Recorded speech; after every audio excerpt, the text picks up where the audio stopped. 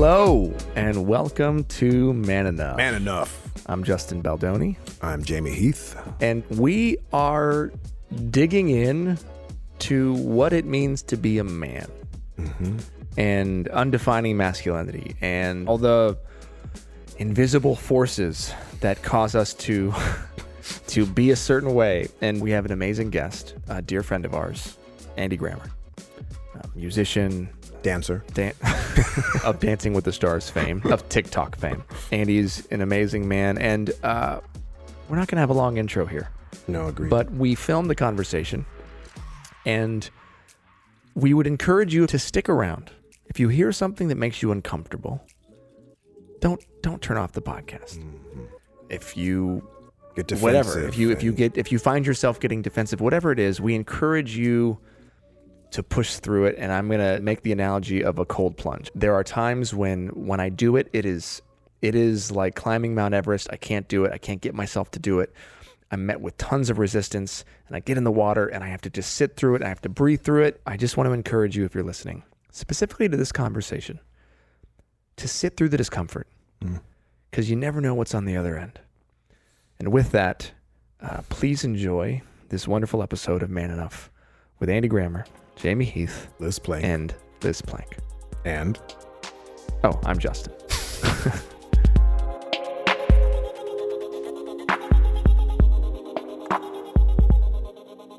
Hello, and welcome to the Man Enough podcast, here with the amazing Liz Plank, my co-host, and our co-host, Andy Grammer. Hello. Wow.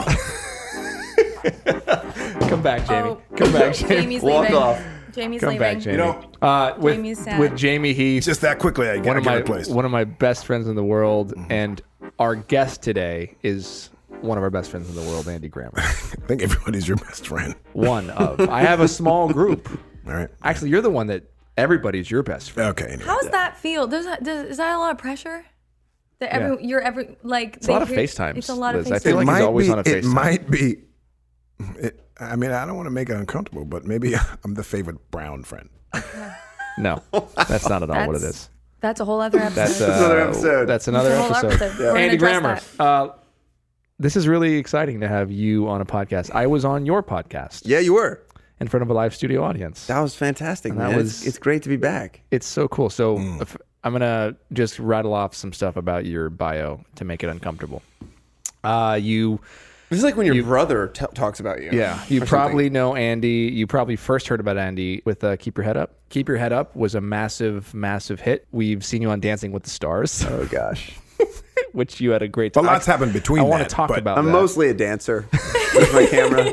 Big dancer. Everybody knows your music. I feel like when I say your name in the music industry, everyone's like, oh my God, he's so inspiring, or I love his music. Oh, man. You make music that makes us smile and that makes us want to keep going. And I know that you have saved a lot of lives with your music. So I appreciate that. And there's so many more things that you do, but I'm not going to embarrass you anymore. That'd be great. But with that, welcome to Man Enough. To Man Enough. Andy Man, Grammer. it's really good to be here. You know who's smiling down and so happy, and I'm trying to cry if I even talk about her, this is an episode. How I've done by the time we talk about this has everything to do with my mom. Your mom. Yeah. For those of you that don't know, Andy's mom passed away, and she was like the feminist, like the spiritual guru feminist of feminists. Yeah. She was like incredible.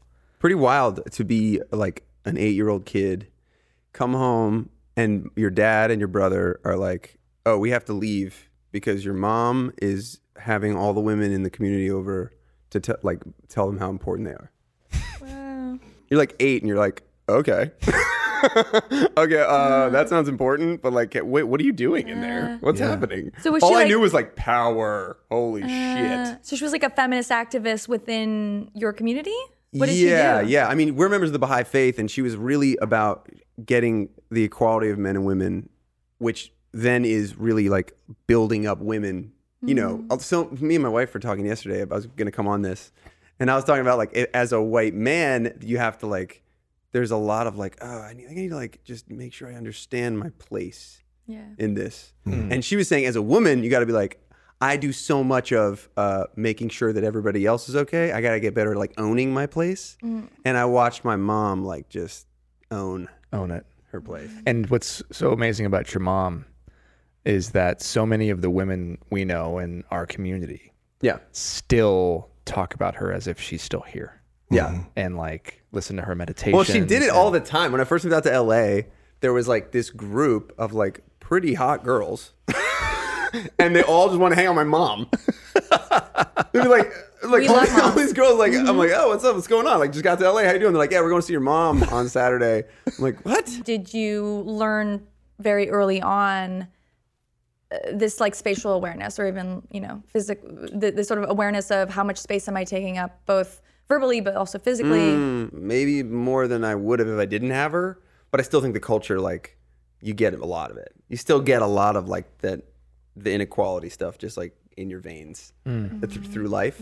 But I was very aware of that I should be dealing with the equality of men and women on a daily basis in every little thing that I was doing. Right. And it's, you know, you like that's an onion you unravel and you go like, I got closer, and then something happens. You're like, I got a lot more work to do. But it was on the forefront for sure. Well, I would love to know about the letter that you wrote, calling out the behavior, the discrimination, the sexism in your industry. Yeah, I was on a tour, and my last tour, and there's like so much occurring. It takes a while to get to a place where you can run a business well and have your eyes up. Like for a lot of it's just like in the beginning, you're just running around trying to get stuff done. This is one of the first ones that took way too long, but where I could really like sit and see everyone show up to each day, where like my main job tonight is to play music, and then the rest of the day is to figure out how everybody's doing. And I had this little inkling to like, oh, I should just get all the women together and see how they're doing. And I got them all on the bus, and I was like, hey, anything different we can do here for you specifically, for the women on this tour? And there's about 5 of them, and they all told me some stuff that I just wouldn't have thought of because I only think from a man's perspective sometimes. The thing of like lids on trash cans for feminine products and just some stuff like that. And then like stuff that you when they say this guy touches me too much, you go like, oh shit. Like, if I really think about that, that's so fucked up. But I don't think about it. I just was like, had a pause. I just was like, has anyone ever asked you this? You all tour a lot. Has anyone ever asked you specifically how this tour is for women? And they all gave a resounding no. And then I had to sit with it, kind of like to what you're saying is like, I think I'm a good guy. And I've been touring for a long time, and I have never done this. And it just like rocked me. And so I just wrote a letter to Polestar, which is like the big touring magazine that everybody reads. Frightened. It was a beautiful letter, man. Frightened to write it, because when you write it, you're also putting yourself out there that like, all right, I might say something wrong, I might look stupid, I might whatever. And it was really sweet. And I heard a lot from women, which was really sweet. Like sincere, like, oh my God, that was awesome. And then also from a lot of guys, which was really cool. You know, a lot of like guys send you an email that's like, oh, this is awesome. I would love to do this. And try to write it from a place of like, I'm an idiot. Let me see if my idiotness can help you be a little bit less of an idiot. And that, you know, I heard from other touring companies that like, oh, we have a situation now where we sit down with the women on our tour and we ask them. You know, these are like simple. It's like it's like the bar is so low. It's like it's a low bar. It's step one. Step one. And how did they feel afterwards? Did they tell you? The women? Yeah. How did it make them feel to just literally be asked that question, and for you to? You know, it's similar to race, where it's like, yeah, right. You want a cookie? I don't know what to tell you. Right. Like, you want an award? Right. Yeah. You know? And I put like a lot of effort into writing that letter, and I rewrote that letter 9 times. Yeah. Because I wrote it, sent it to women. They're like, this is fucking stupid. Why would you put this thing in here? This thing right here, this makes me madder than if you didn't read it at all. Yeah. I'm like, totally. Okay, let's do like that. You really need to develop we need men to develop a backbone in these areas Yeah. to where you send it, they say they hate it, you're like, yeah, I'm trying to help you, and all the half of the freaking women in the world, and all you have for me is like anger and hate, and you're making me feel stupid, and then you're like, what an idiot. I need to I gotta get way past that. Okay, please God, tell me, what can I do? Boom, let's try it again. Send it to all the women that were a part of the meeting. How does it make you feel? And do you feel like I'm coming off as like savior? Is there any bullshit that's like catching you wrong? Tell me, please. We need men who are willing to just be like humble and open and not run from this. Stay in the room. No matter how uncomfortable it is. Yeah. What I want to say to you, Andy, is having known you for as long as I've known you, you have influenced my life as a man in so many positive ways. The Skid Row Carnival of Love, as an example, which is something that I've done almost every year except this year, where 2,000 volunteers come and we serve 5,000 homeless and we get people off the street and all this. That all started because Andy, on his birthday 10 years ago, used it to serve the homeless. And I went up there and I'm like, my heart feels drawn to this. And so then like I did that and it was my birthday party and then it grew and it grew. But you've done that for me in so many ways. I do think that there's something to be said about like using what you have and setting an example. When was the last time you didn't feel man enough? With the pandemic hitting, no like shows in front of screaming fans, no being in situations where I'm like being recognized. My ego I've really had to deal with my ego and like sitting with it and going like, oh, I don't want that to be what defines me. But I also would be lying if I didn't like acknowledge that there's something weird happening inside me right now. And so that is affecting my self-worth. And I think that self-worth and man, those two words are like pretty close to each other. With that, can I ask you a question? Yeah. I know you're a good guy. Everybody loves you. Okay. That sounds like you're about to say some shit. You're charming and you're charismatic and you have all this stuff and you make great music. People like to like you. So I'm not interested in that. Okay. I mean, of course. I'm more interested in the work that I've seen you do, where you feel like you are screwing up and where you need to be better. In order for us to undefine what being a man is, we have to take personal inventory and really look at ourselves. Yeah. So I feel have been doing some of this and I'm interested in There's another part of my life, like the pandemic really hit me hard and reset a bunch of things. I guess this is like a good show to talk about it on.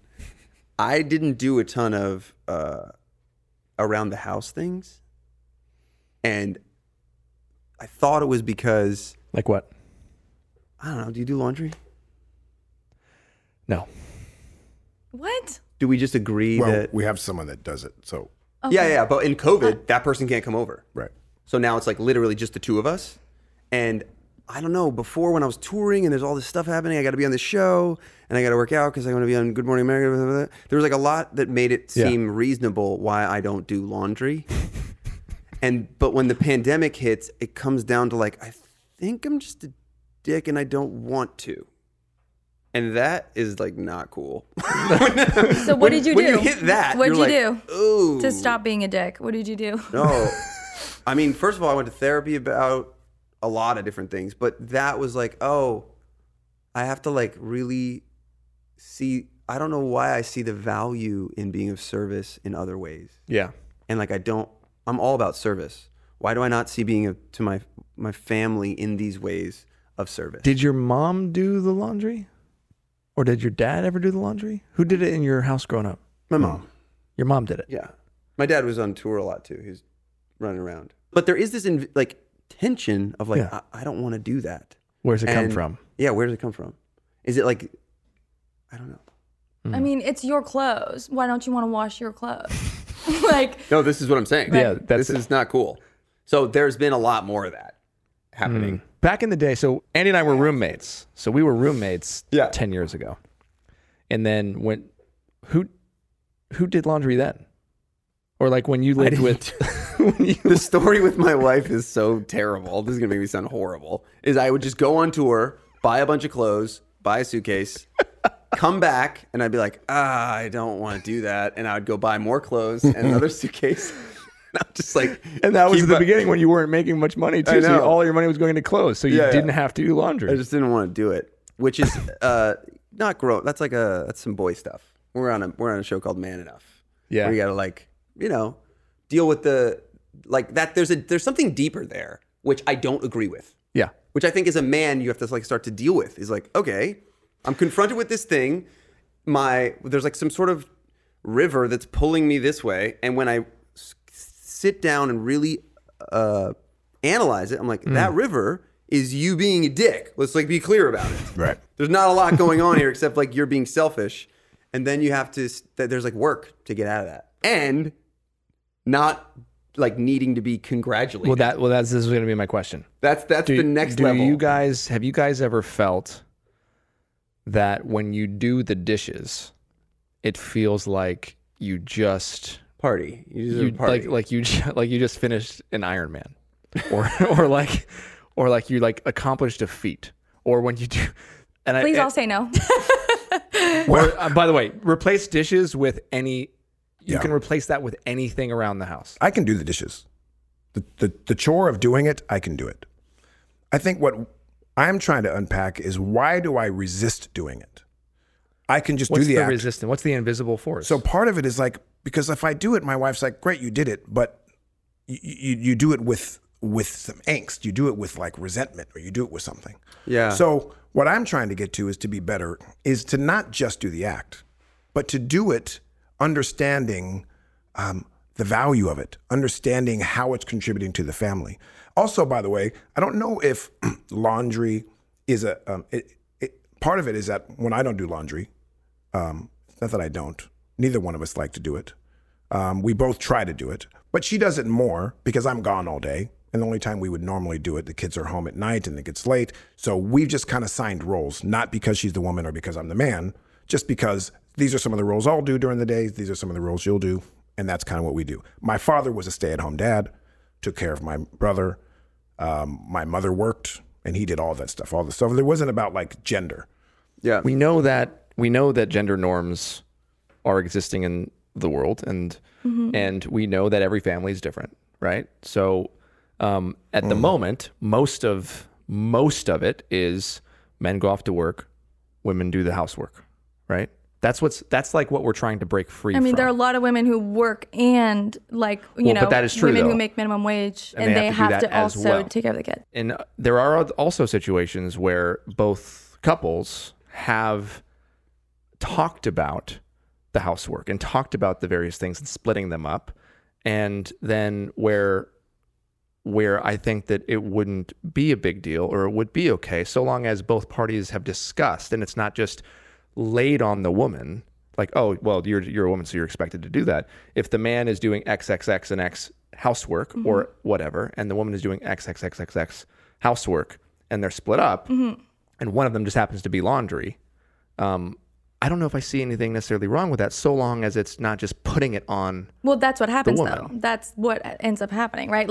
So there's a lot of data. Because my wife doesn't like doing laundry either. Right. No one likes doing laundry. Nobody. I think that's a gender neutral feeling. Here's why this is important. We are in a global pandemic, right? It's been a year. There are all these health consequences. There's also all these economic consequences. Right? It's the most unequal economic crisis of all time, because women have lost their jobs in retail and service. And what we're also seeing, and we don't really talk about, is how female suicide rates have skyrocketed around the world. So you look at places like Japan, like South Korea, where I believe in October of 2020, more people died from suicide in Japan than died by COVID. And that's because the rate of female suicide increased by 700%, right? 7 times more women commit suicide. And what we're seeing here in the United States, we don't track suicide in the same way. So we don't do it in real time. We're going to find out. how terrible this crisis has been for women. But in terms of mental health, working mothers are the worst. Women who are caregivers have been hit the worst. Google searches for like, I want to kill myself have increased 30, 40, 60%. Yeah. Also, what is increased by 30, 40, 60% is how do I hit my wife without anyone knowing? Also increased by 30, 50, 60%. How do I control my woman? So domestic violence Through the roof. hotlines Yeah. cannot meet the demand for what's happening. And so women are stuck inside their homes. Yeah. They've lost their jobs, and they have to take care of these children, right? What we're seeing is an increase in female suicide, an increase in mental health problems. It's worse for women of color. It's worse for low-income women. And male suicide, usually, historically speaking, increases during economic recessions. So normally, recessions will hit men worse. If you look at 2008, manufacturing jobs, mostly male jobs. Women lost jobs too. But male suicide rates increase because men have to be providers, men need to be protectors. If they lose their job, they lose their woman, right? But here's the thing. The one buffer that reduces male suicide during moments of economic turmoil is having women economically empowered in that country and having them be equal participants in the workplace, right? Taking on non-traditional roles outside the home. Now, what's happening right now is that we have an incomplete gender revolution, right? We have women in the home and outside the home saying, I'm gonna do laundry, I'm gonna take care of the kids, and I'm gonna go to work, and I'm gonna be a boss, and I'm gonna be amazing, right? And then we have men who work and who are great at working, great at being workaholics, right? We talked about that earlier today. They work, and they don't do the laundry because they feel weird about it. They don't take care of their own kids because, I don't know, it feels weird, right? And so because men have not completed the gender revolution and done their side of the equation by taking on non-traditional roles as well, we're going to have a female suicide crisis globally and a femicide crisis globally, the likes of which we've never seen before. And so when I sit here and I hear you casually reference the lack of equality within your home, and talk about it instead of doing it, I feel angry and it makes me want to cry. I'm trying not to cry because I want you to take me seriously. Yeah. Thank you for sharing that. thank That you. is so impactful. It's so much that we don't know. I don't know about this. I mean, all of this in terms of the data and the facts that you shared. So I wonder, how do we manage one extreme of men, but what you described, which is real, is not this dude? That doesn't mean he has a lot to learn. I know I'm not that man. I'm way short. I fall way short in life in many, many ways. But if I think my wife were here, she would have say, is he what you described? I think no. She wouldn't say that. Does he have a lot? And what did I describe? Just so what did I describe? A man that, And I'm talking about men overall. all I'm trying to make a distinction, and I'm just being straight, is how do we get the men who are not completely absent of being present in the home but do have an issue with some stuff, are acknowledging, okay, I got to get over that. It's not cool. I need to be different. How do we do that in a way that doesn't then make them do this? And like, oh shit, no, okay, and then they run because of being defensive. But I don't care about I care about you guys. Like, why? I think it's like, this feels like the good guy. We were talking about the good white liberal thing of like, well, I'm not like saying the N word. Like, I'm not going out in the KKK. I'm I'm not doing saying the bare that. minimum. And so, like, what I need, and I'm not speaking on behalf of all women, I'm speaking on behalf of myself. What I need is for good guys to say, this is my issue, and I'm going to change this right now. I'm going to have a conversation with my But partner trauma about doesn't it right work now. that way. But trauma doesn't. Hold on. Sorry. But what's No, what traumatic I'm saying, about? if I'm trying to be better, or if a man is trying and they're saying, I have to unlearn so much stuff that I have had for my whole life. I want to do it different. For some reason, I don't know how. You know what helps men change immediately? What creates an immediate change in how equal that domestic work is, and so taking care of the kids and taking care of the house. Do you know what immediately changes that? Parental leave. And by parental leave, Yep. I mean, by the way, daddy leave. Quebec, a couple years ago, did this daddy quota experiment, which Denmark also did. They tried the be a man, take daddy leave. That didn't change anything. When they said, okay, here's a bunch of time off, you can take it, or you lose it, right? Take it or lose it. So you kind of sound like a ding dong if you don't take it, because you're literally giving up free You're getting money. It's an incentive. It's an and incentive to take it. And so, first of all, men take it, right? And the default is you take care of your kids. If you're a dad, you stay at home. And what the magical thing that happened in Quebec is that men started doing more domestic work.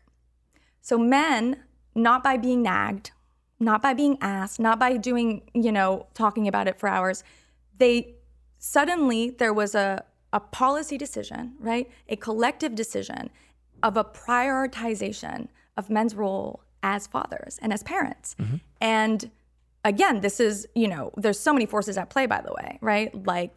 Again, we pay people, the minimum wage hasn't changed in 35 years.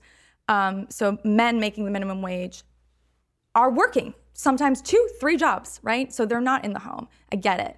What I'm hearing is, as a man, especially as a white man, you need to be shaken hard about what's the gender inequality. And I just appreciate it. Yeah, that's for sure. I agree.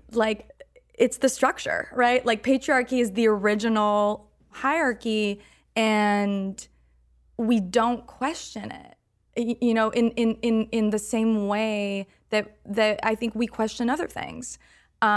We assume, we just make so many assumptions. And again, we're both stuck in these patterns, right? Women end up, to your point, we're constantly told we're taking up too much space, we're interrupted, we're not trusted with our own bodies, let alone everything else. So we get smaller because society tells us that's how people will like us.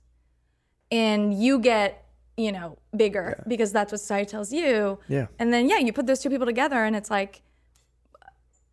I think so many divorce. I mean, people have told me this who've been divorced. They're like, I wish I'd read your book 5 years ago, right?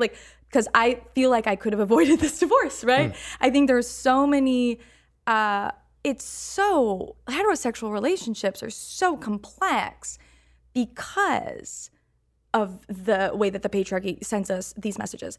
And again, I'm going to come in with some data, which is one of my favorite studies, is looking at queer couples and looking at same-sex couples. When you don't have these set roles, when it's man-man or woman-woman or gender non-binary, gender fluid, right? That domestic battle, right? This issue that's so hard is not hard. They split chores pretty much 50-50. Queer couples split chores way more equally than straight couples do. And they also do things that they're good at, right? So when I come into a partnership with a man, for example, he's been brought up in a society, we've been brought up in the same society, that tells me I need to cook, I need to clean, I need to do laundry, I need to take care of the kids. I'm nurturing him so good at it. He's told, put out the garbage and fix the garbage disposal and kill spiders, right? And so I've played that role, like, and we've done the dance, but then it's like, wait, what? I hate this dance. Why are we doing this? Like the Macarena, where did I learn this? This sucks. I want to stop doing this. Okay, and I really think we don't realize how much we're hurting heterosexuality. I really think we make it harder than it needs to be. Because it becomes this like this conflict, or if a guy stays at home, if a guy loves to cook, it's like a thing, It's like he has to explain it. Oh yeah, no, I take care of the kids because she's and it's uncomfortable. So it hurts women far more, but it also hurts men, right? Because then men can't do what they want to do. Maybe you're a super talented laundryman. Not laundryman, I want to say. I'll take it. Laundryman. Maybe you're so talented at something, or you really enjoy it. Yeah. But again, because it's like, well, that's not what men do. You've never done it and you don't know it. So I want us all to like see this as not as a, this is what you need to do and this is how you need to change and it's gonna suck. As a like, wow, how much better can my life be? How much better could my relationship be if I just showed up as myself? And if my partner was free enough to show up as herself. But hold on. So Liz, I want to push back on something. Because I feel like that's what I said earlier before. No, the three of you said I don't do laundry. No, yeah, well, but then I said, well, what about the men that have an agreement with their spouses where they've talked about these things, right? So like in my household, I don't do laundry, but I do all the cooking because my wife hates cooking, right? That's why I bring data, because like, it doesn't matter, what you do or what you individually do. It's like, look at what men do. Yeah. Right? And like, let's look at that. And let's look at not the exceptions, but let's look at what is the rule right now and how we can change that. Because and I'm with you. So as a whole, right, for men who are listening, and hopefully, I mean, look, and this is what's so important about actually listening, because what you said and the way you described it, and the amount of women who are suffering, right? That is something that I believe every man should hear and needs to hear. And it's up to the individual man whether or not they're living in that household or not, because only they know what they're doing and what they're not doing. Only they know the communication they're having with their partners and what they're not. Only they know the agreements, right? If you are a man and you are in a agreement with your wife, and it's not just assumed that she does all the laundry work and the housework and everything else, and you go pay the bills and you expect her to come home on time, well, then maybe it's time you have a conversation and start sharing that load. And if you're somebody who's entered into that agreement and it's verbal and consensual and she wants to, and you talk about if this is good or bad, or if she likes it, then sure, you should still probably, and you can do more because chances are you're a man and you can do a lot more. But I don't necessarily think that person needs to feel like they are responsible for the deaths of all of these women. Like that individual person who might be listening to this, who is doing the laundry, who is sharing, who has talked to this, or maybe who's working right now and his wife wants to do the laundry. I just think that there's so many situations, and I just want to, for somebody who's listening right now, I just want to make sure that every household and situation is different. These are trends, these are real data, and they're not made up. And the fact of the matter is we have a lot of fucking work to do. Yeah, and I think if you're a man, it's still really good to be shaken. I just think we need to be shaken. The good intentions of men need to be spaces that are okay to have someone be like, is anyone listening? Are you guys asleep? That is okay. Yeah. The issue of like laundry, right? It's like laundry, but it's not laundry. It's everything. It's not an excuse, but we have to name the thing that is preventing us from even entering the conversation. Because for a lot of men, they don't even think it's a thing. They just think that they're just living. It almost feels like there's two conversations. The conversation of men coming to a discussion where we're learning about the impact and facts and data and how much this is permeating society. Being shocked awake. Being shocked, there's that. And that is a 100% complete truth that needs to happen. Because so much of us are way off on context of how serious it is. Agreed. So that's one. And for that, I'm fully on board. Yeah. Even if it shakes me, even if it's like, oh God, I don't know how I feel about this, but I'm here. Okay, tell me more. And the other conversation at the same time, I'm raised a black man. I know what straight up like racism is right in your face, and I know what it is when it's in the backyard. When someone who's in denial of their racism for their whole life, and they say, shit, yeah, I can see that. I kind of been a little, I'm starting to see a little clearer that that's not cool. There has to be a space for them to say it before I shake, that I'm like, yeah, this is all, and I go and make them feel like because then they're going to run and not say it again. So if they came out and said, oh, okay, wait a minute, if I just say, well, just be better, just don't be racist anymore, then I know that's not going to happen. I know that won't happen. Otherwise it wouldn't, that's an expectation it would never be met. So when they do say it, I got to find a space. How do I have two conversations? Shake them, racist shit going on everywhere, look at this, and also the people that come out of the woodwork and say, I want to hear that, also allow them to do that. It's like two things that need to happen simultaneously. Yeah, I think they can both be true. And I think they're both true. And I guess, and maybe what I failed at doing is I think those two conversations are what I'm attempting to rectify. Mm. It's both. It's not either or, it's and. It's you need both of them. We need to know the data. We need to know that we're killing women. We need to know that we're killing ourselves. We need to know how unhappy we are making ourselves by not doing something as simple as the laundry. And what Jamie just said. Yeah, like you don't get a pat on the back, but there is real work to do. The same work that women need to do to own their space that has been denied them so much. Yeah. Like there's a lot, I would say that is a part, like there's work to be done on both sides. So I think more, but there's way more on the guy. Yeah, and I think that one of the skills that we are not good at and why it's like a little cringy when you say what you say to me, I think you're right, which is... Wait, what was cringy? Just when he says like, I don't know why the easiest analogy, and I don't know, stop me if I'm being stupid, is that like trying to make it easier for a white guy to trying to explain racism in a way that a white guy will understand. I could see why that would be so fucking annoying. And similarly for a woman to explain sexism to a guy and try to do it in a way that you'll understand is fair to elicit rage, as well as there actually is just work that I'm trying to do. Yeah. And how do we create spaces? And maybe those are only with guys. That's possible. Mm-hmm. Maybe that's the only way to do it, is be like, hey, just with guys. Yeah, I mean, I think that's such a good point that you bring, Andy, because most of the work that you do as a quote unquote ally is not with the marginalized group. It is within your own group.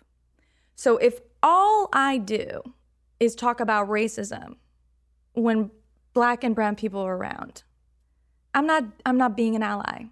I'm not being a good ally.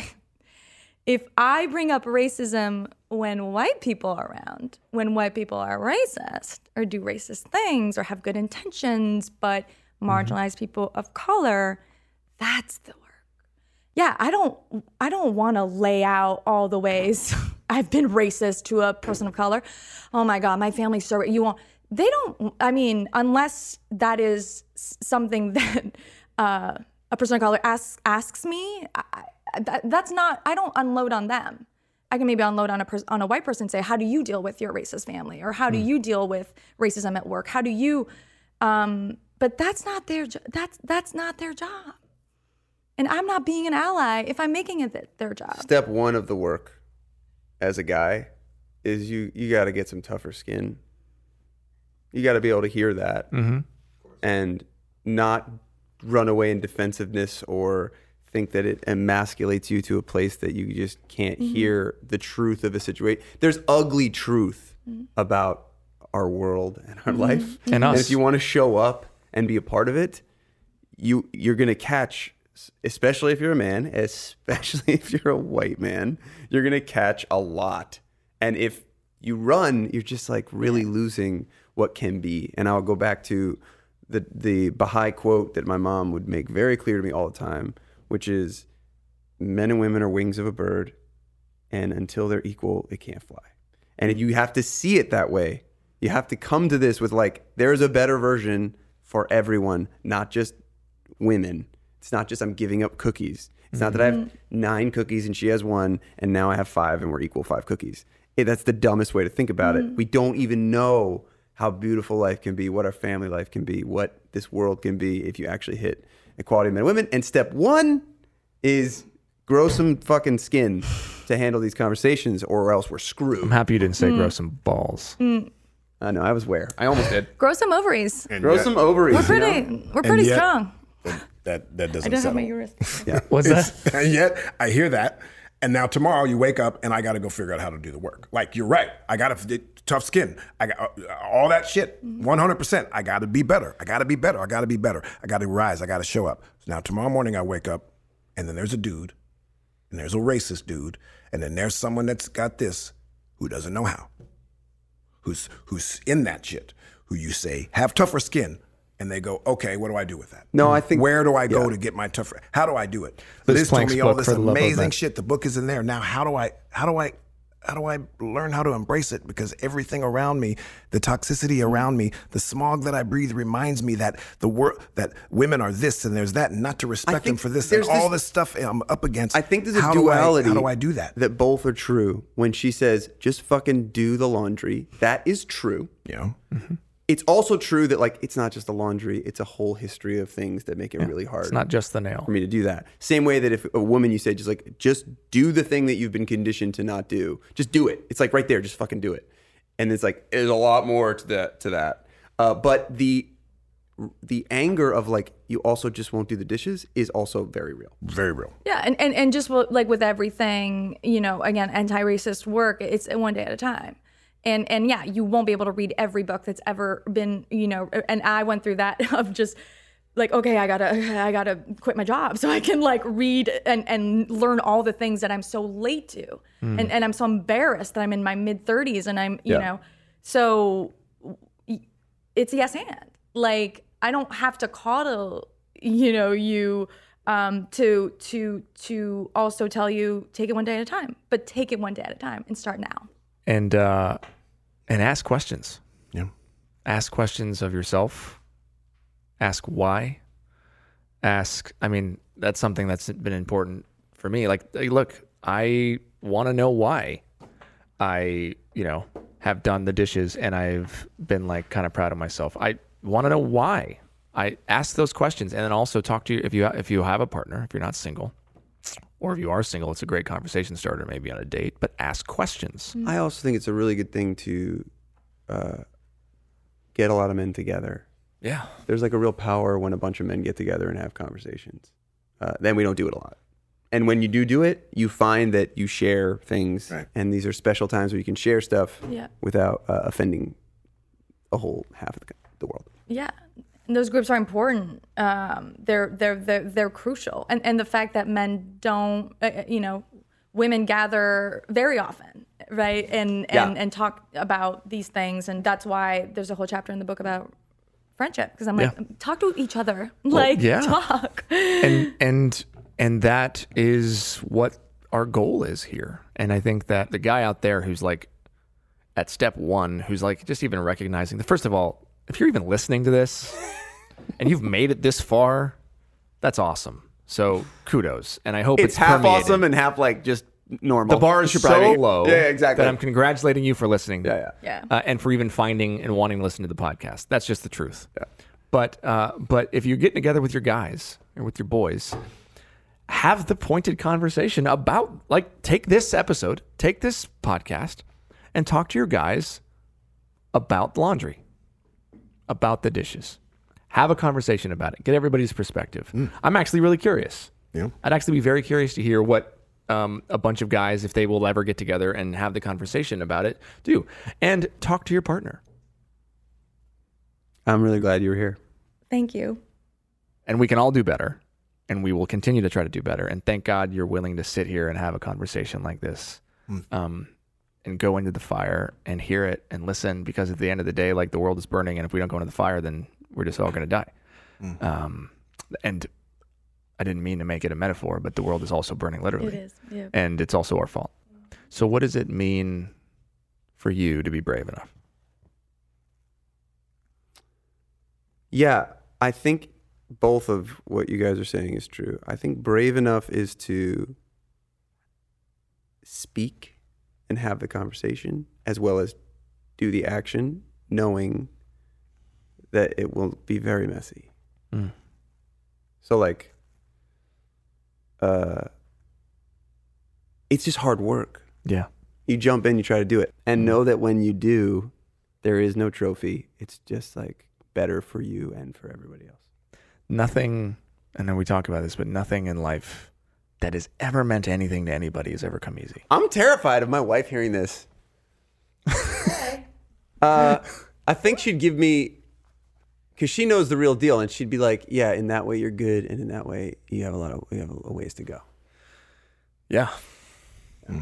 We go at it. And I go home and I talk to my wife about these conversations, and she's like, good. Yeah. It's like, good. Yeah. Because at the end of the day, that's what it is. We need to have these conversations. It's not like, great job, pat on your back. It's like, good. Should we do rapid questions? Should we go into it? Yeah. By the way, I thought you were going to say rapid test. That's how pandemic I am. Welcome to this week's Man Enough podcast, Rapid Fire Questions. Andy, when is the last time that you cried? I cried a little before we started this because I thought of my mom. Right. The only thing that just makes me cry. And like, she's, one of her main purposes on earth was to try to get me to this table better than the average. And I, who knows what that means, but I thought of her. You're here. Yeah. 70 years. Let's just say 70 years in the future, you're a ghost at your own funeral. You're 120. You're hanging out with mom. Yes. What do you hope is said about you and the way you walk through the world as a man? That he, through his art and through his life, pushed me towards spirit. That's what I'd hope. You've done that for me.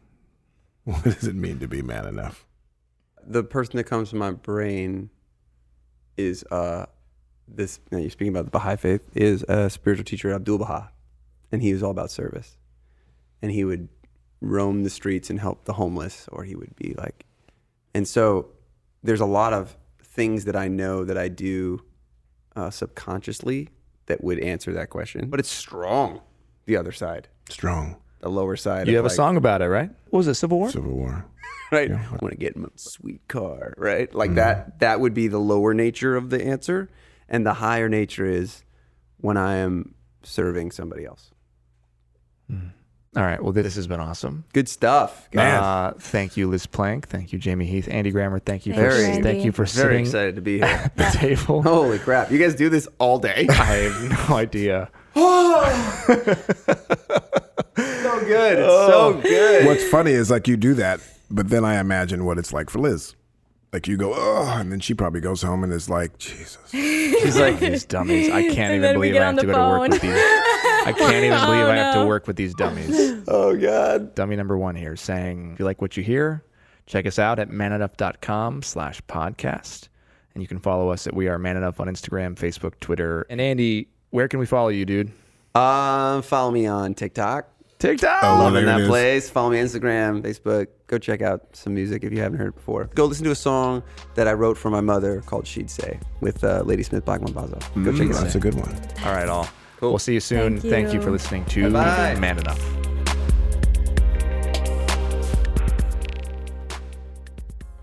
Hey guys, check this out. So normally at the end of an episode, me, Liz, and Justin all sit around and we discuss and recap the conversation we just had.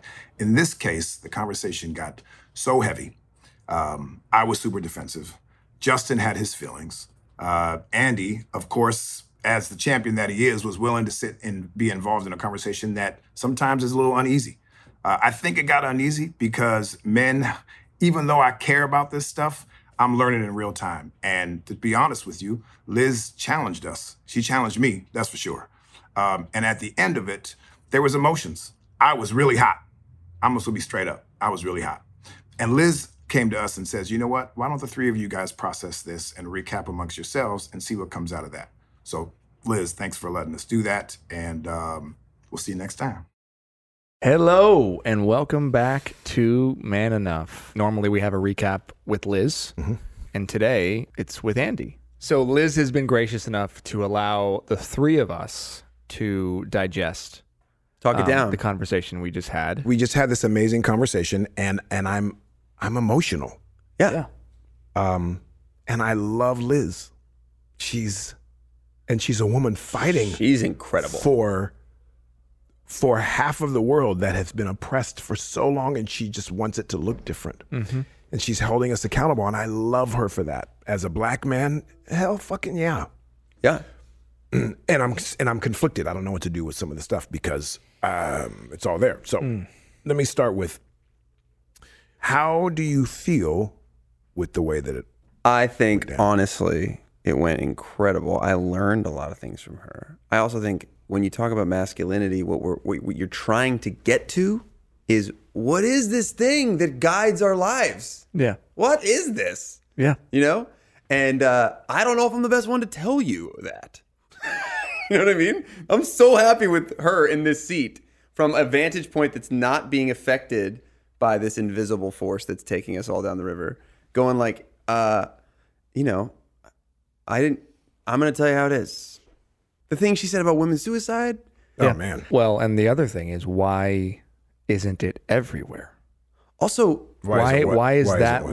that data that she shared with us not everywhere? Why is that not on every news station? and why every does it not Twitter seem like a feed? manly characteristic to listen? To listen? To just be a little bit dressed down.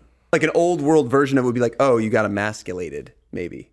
I think it's a very manly quality and like really cool to have three men here that are like, yeah, this is so interesting. Please teach me.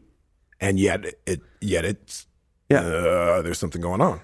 Yeah. I think that you're not giving men enough credit. I think that men will come on this show and want to get into real stuff. Okay. I stand by great men. I think there are great men out there that are evolved and willing. And Okay. you think I've lost you? You lost me.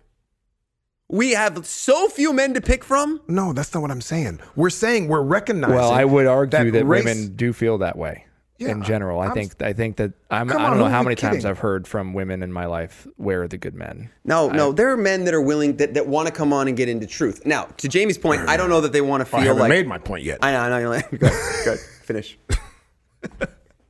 What I'm saying is that there are a host of men in the world, amazing men, who are fucked up, who have breathed in all this sexism, and when they are willing to come to somebody and say, I'm sexist, I watch porn, I don't do laundry, I don't listen well, whatever it may be. When they come out and say it, how do we hold space for that? And it's oftentimes, like Liz does what she does so well, and what I love about her so much, she's such an ally, and she's almost, I'm confused if she wasn't raised with black people. But because she's so passionate about it, and she makes reference to that. But I am one that knows that the world is racist. And if I expect people to just show up and just be better, they're gonna fall short every day. So I have to make space for them to say, okay, all right, I don't agree with that, but I'm trying, and here's some of the ways I've been racist. And when they acknowledge that, in fact, their company's a little unfair, or that they don't do this, or that they don't do this, there has to be some space to let them say that without making them run away. Okay, this is what I'll say. In that situation, I agree, and there's no one size fits all. But what we witnessed was like a woman who had no choice. She has no choice. I don't blame her. Being in the situation with you, Jamie, where I have said things or done things that have hurt you as a black man. As an example, when we went shopping for my wedding shirt, and a very racist thing happened to you. We both walked into a very high-end, like, dress shop, like a suit shop where you buy like dress shirts, and we both had coffees, and a guy went straight up to him and said, "You can't have a coffee in here." Didn't bother me. Let me do my thing. In fact, offered to help me, the other person. Jamie says, "Why? What? You don't think you think I'm going to spill coffee on one of your expensive shirts?" And the guy's like, "No, but you can't have a coffee in here." And he points at me, says, "What about him? He has a coffee. Why don't you go talk to him?" Yeah. And then I go to Jamie and say, "Dude, it's not about race. It's not about race, man." He goes, "What do you mean it's not about race?" Of course it's about race, because he's been through this 1,000 times. So then we leave, and he starts getting on me, and you're mad at me. Not really, you're mad at me for not being there for you, but you're also mad because this shit keeps happening to you because you are a black man living in a racist, patriarchal world where we both can walk into a place and you get pointed out because you're a black dude and I get off scot-free. In that moment, did you if I would have, I just got to ask, what, is there space for me to be like, "Oh, Jamie, I didn't know. I'm sorry." No, 100% not. See, that pisses me off.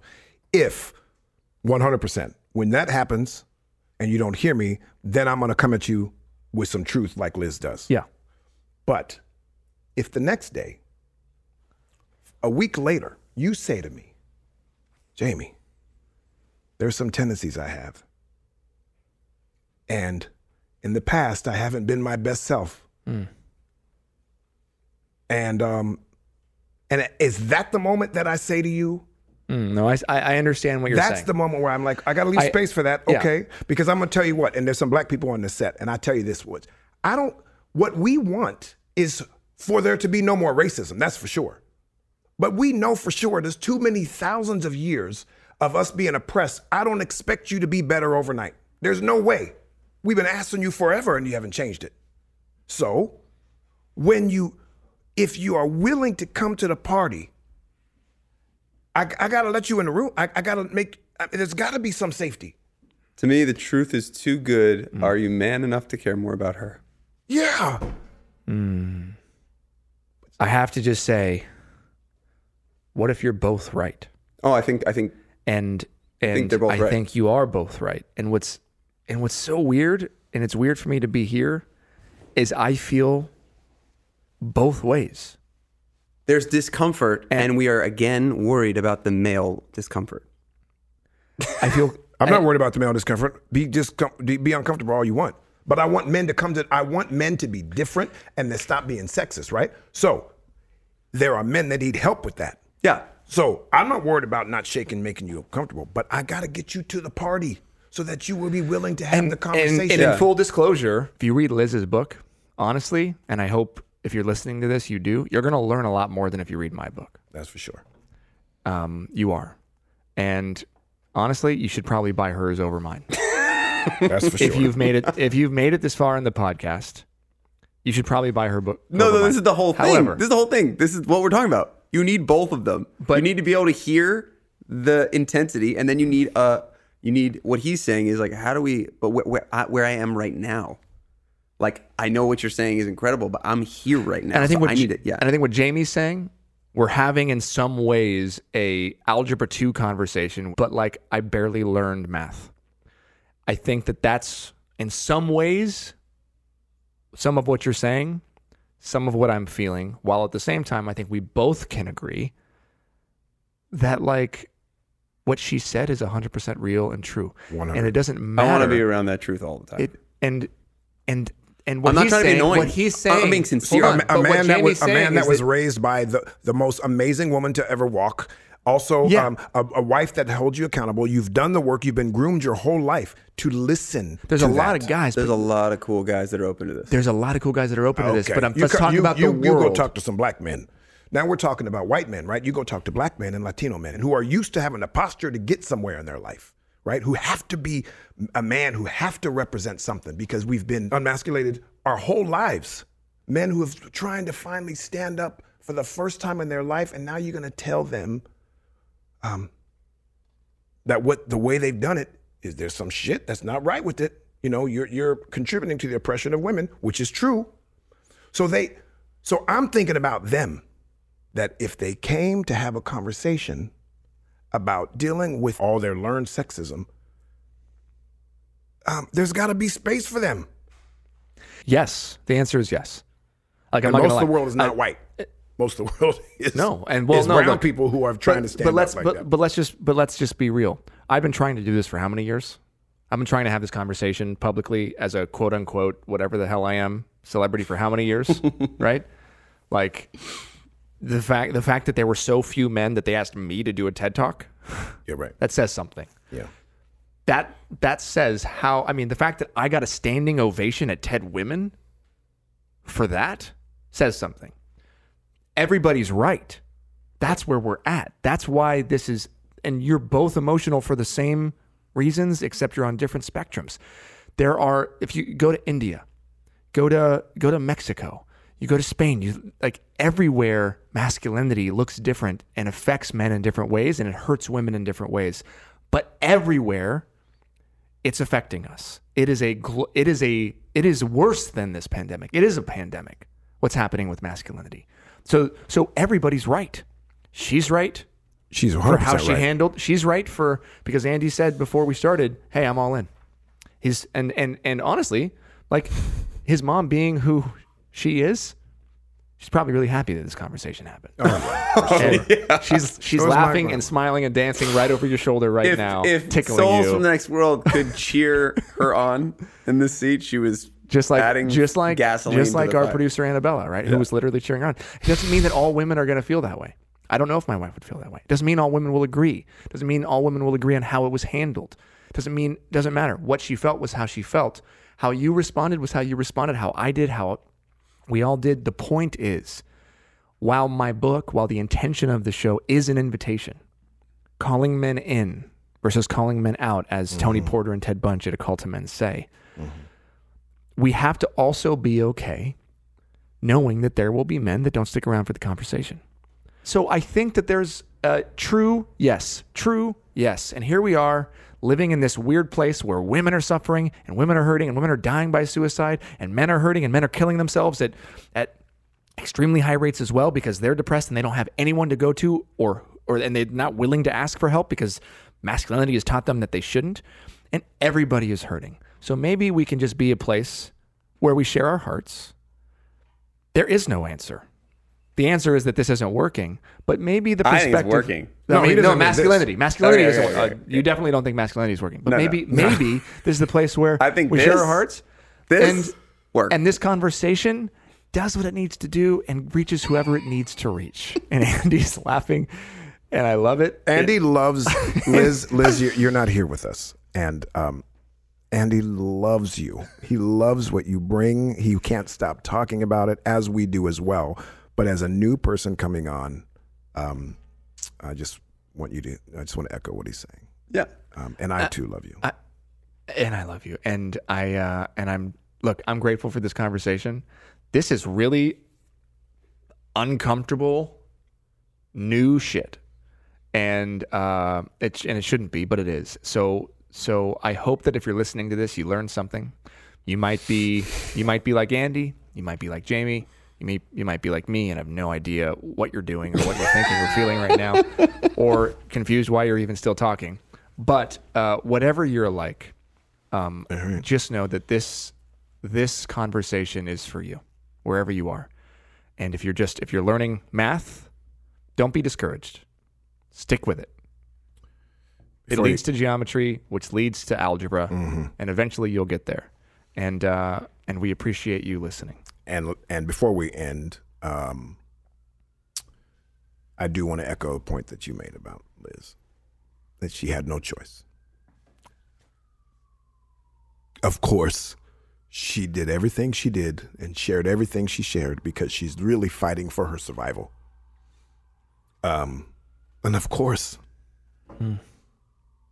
so I appreciate that. You care a lot about making sure that sexism stops and that racism stops. She cares a lot and wants it to stop because she's on the receiving end, just like you're on the receiving end of racism. And those things are both true. And you also want that person who's never heard it before to be willing to jump into the pool. And that's not wrong either. Yeah. And I think we can all agree that everything is true. So with that, You want to come back, Andy? Andy, you want to come back and you want to be an honorary co-host? Because I don't. Who knows who's gonna come on the show? Yeah. So Okay. I think might people- need you. You're gonna be a recurring. I love this. I will be here every day. Love it. Love you guys. and H is gonna have to join us sometime. Oh, God. All right. Oh, let's bring If Asia. you like this conversation, please follow us at manenough.com/podcast. Subscribe to us, like us wherever you listen to podcasts, and you know what? Let us know what you thought. Here we go. I'm Justin Baldoni, I'm Jamie Heath. and you're our guest, but now you're our You're our- co-host. I'm taking over. I'm Andy Grammer. I'll see you later. And this And we miss Thank you. been- Thank you so much for this. This is really, really good. And on behalf of Liz Plank, who's not with us today, we say goodnight. this love you, is Man Man, enough.